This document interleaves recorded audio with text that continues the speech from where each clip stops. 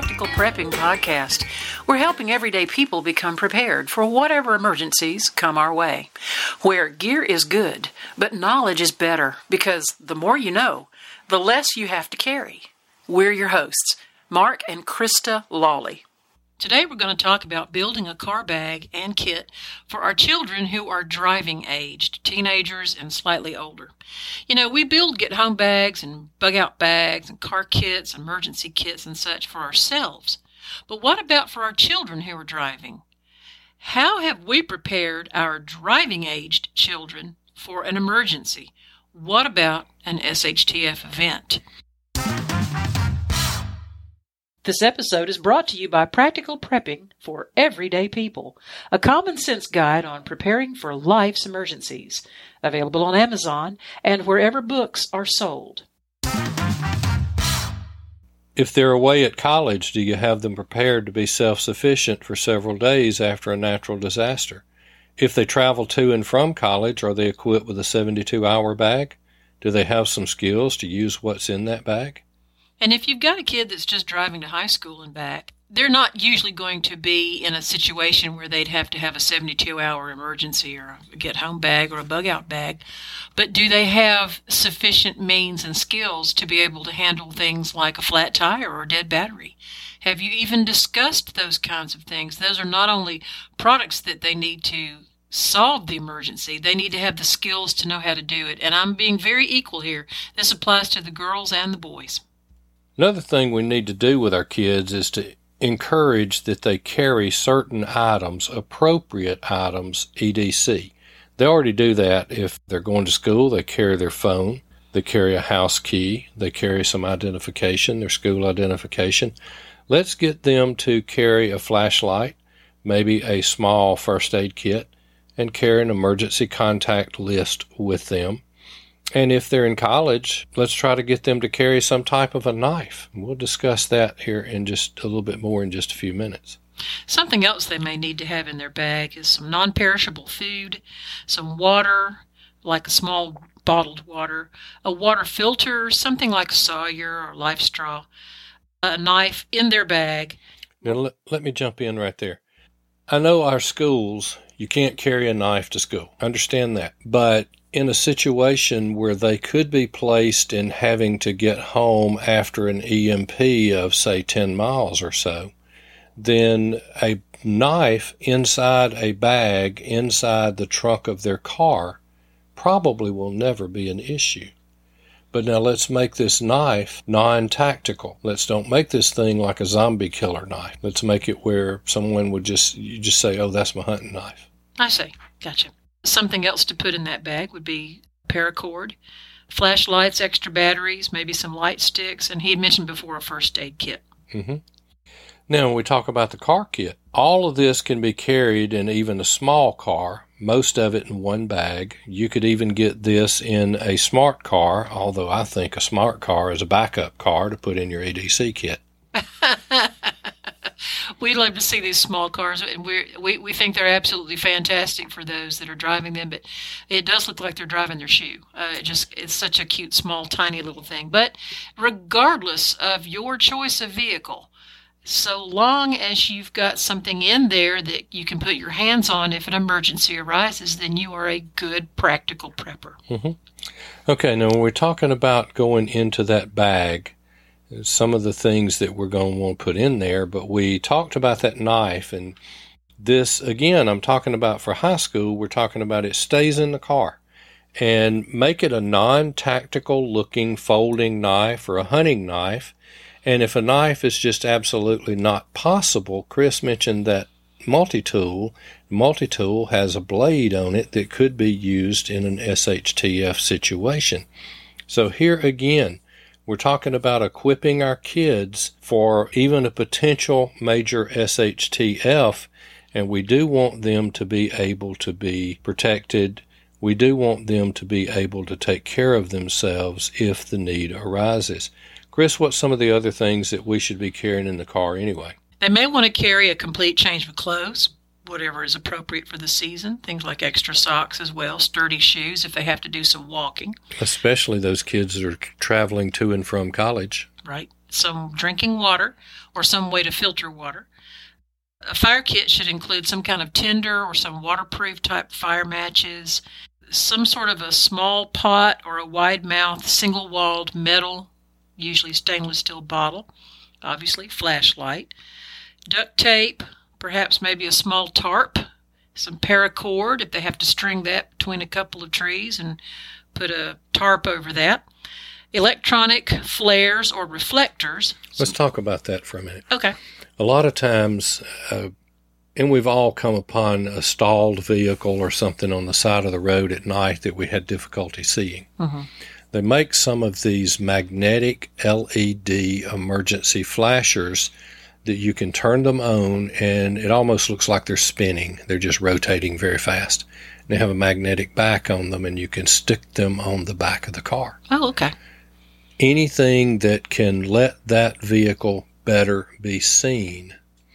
I've seen wrecks happen after a wreck because the second vehicle didn't see the wreck. Will this magnetic stick on the back of these fiberglass bumpers and these It's non-metal? not going to stick on fiberglass. It's not going to stick on fiberglass. You have to find, some of these cars don't have metal bumpers anymore. Well, stick it up on the back of the windshield if you needed to. Prop it up on something.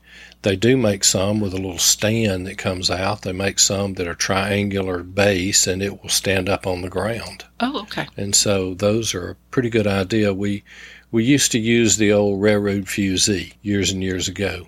The problem with using a fusee is it's open fire, and you can have gas leakage in a wreck. And we don't want young folks carrying fusees and trying to use that, being scared to start with, being nervous, not knowing what they do, and they wind up blowing everything up. Yeah, that would be not so good. We have added a way for our listeners who would like to support the podcast to do so. We love our coffee, so you can go to buymeacoffee.com/practicalprep and buy us a cup of coffee.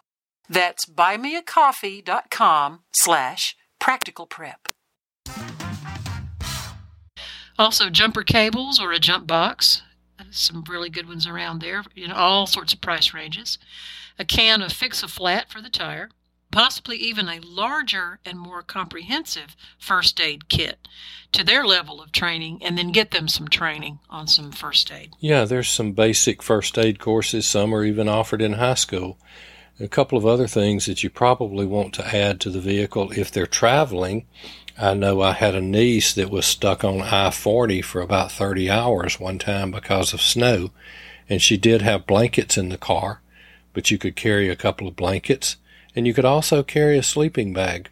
Inside that vehicle, your child could scoot down inside that sleeping bag and stay warm for the night if they had to, so that's not a bad thing to do.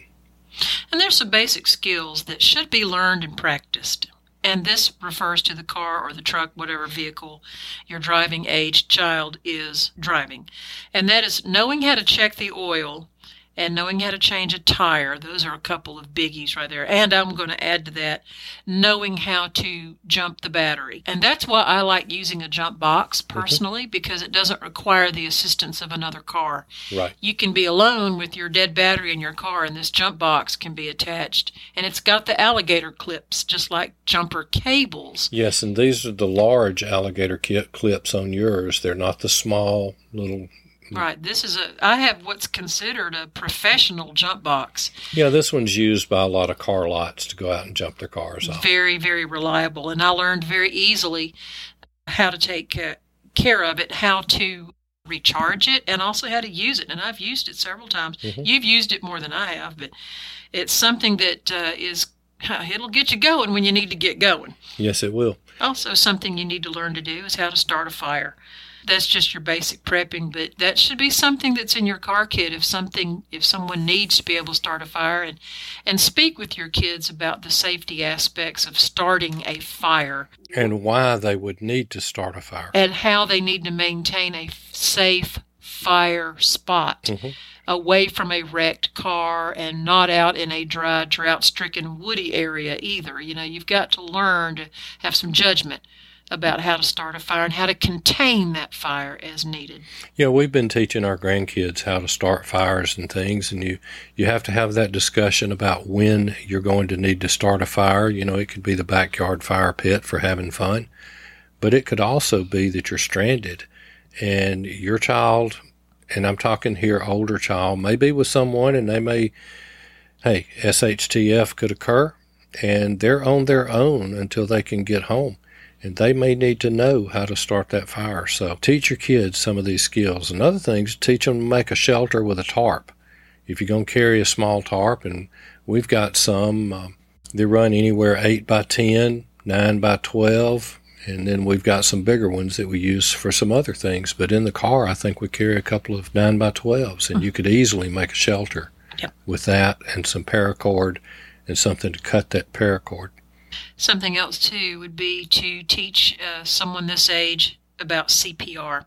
There's adult CPR, and there's also infant CPR, and they're both very, very different. So learning CPR, your local American Red Cross or your local firefighters sometimes will have classes that they offer where you can learn these techniques. Or your local hospital also does that. And some high schools are beginning to teach this in the high school. And I think it ought to be taught about 6th grade and then again about 9th or 10th grade in every school across the nation. Kids also need to know how to stop bleeding. I know when we were kids, we were playing on the creek and stuff, and I cut my finger pretty seriously one time. And I stopped that bleeding as best I could, and my mother was a nurse, so she had taught me a number of these kinds of things. So I wrapped my shirt around that thing, and I kept it squeezed until I could get home. And there's still a pretty good little scar right there today from that. But they need to know how to stop bleeding, and they need to know how to do some basic bandaging, if nothing else. Now, we also need to be talking to our kids about some principles of prepping. They need to learn at a young age, and we're already working on our 8-year-old grandson on some of these things, and we probably, if we lived closer, we would have started on him a lot younger. But, these kids can begin to learn these principles along the way, and one of the most important, and you don't hear it talked a lot about on prepper podcasts, is situational awareness. Yes, you've got to run the scenarios, the what ifs. The whole reason prepping works is because you want to train for it in a non-emergency setting. When nothing emergency is going on, you've got to begin training your kids for their situational awareness. Right, and it's as simple as asking questions when you get back in the car from having stopped somewhere. Did you see what the guy in the red shirt was doing? Do you know where we are on the highway? That's a good thing. Mark actually got me started looking for mile markers. Because sometimes you can be driving along through the country or on the interstate somewhere, maybe in an unfamiliar place or unfamiliar state, and there may be the only thing is on the side of the road is a mile marker, and a lot of folks just ignore them. But if you have a situation and you need to tell emergency responders where you are, at least if you know, okay, I just passed mile marker 387, I'm on I-40. Okay, now they'll know where to at least look. They've got you narrowed down to a couple of miles there anyway. Exactly. And so we play a little game with that when we're traveling, is that one of us will ask the other one, if we came up on a wreck right now, where would you tell 911 we're located? Exactly, yeah. And a lot of times you go, totally draw a blank on that. So, well, this is where a lot of times, too, you've got to get your children's noses out of their devices, and you've got to get them to be very situationally aware while they're riding in the car with you and while they're also driving the car, and they're going to have to keep their attention on that road and on their skills, but they need to be situationally aware as they're driving around. And they need, even at a age of 11, 12, 13 years old, they need to be checking out the front of wherever you're pulling up and checking out the situation, and just teach them to become situationally aware. Now, they also need to be taught self-sufficiency. Now, this doesn't mean that you can go off and leave a 10-year-old for 2 weeks, but there's a lot of things that a 10-year-old can do for themselves that they shouldn't have to have somebody else to do. And when we're talking about our kids going to high school, we're talking about our kids going to college, they can be self-sufficient if they have the skills and they have the knowledge and they have the equipment with which to work. Biggest thing is to teach them to be prepared. And we think that's practical. That's practical. Anything else you want to add? Stuff happens. Stay prepared. We'll see you next time. Thank you for listening to the podcast today. And please leave us a 5-star review. That helps more people be able to hear this podcast. Share it with your friends and family. You can reach us on Facebook at Practical Prepping. Email at info@practicalprepping.info. And our website is practicalprepping.info. And as always, remember, stuff happens. Stay prepared.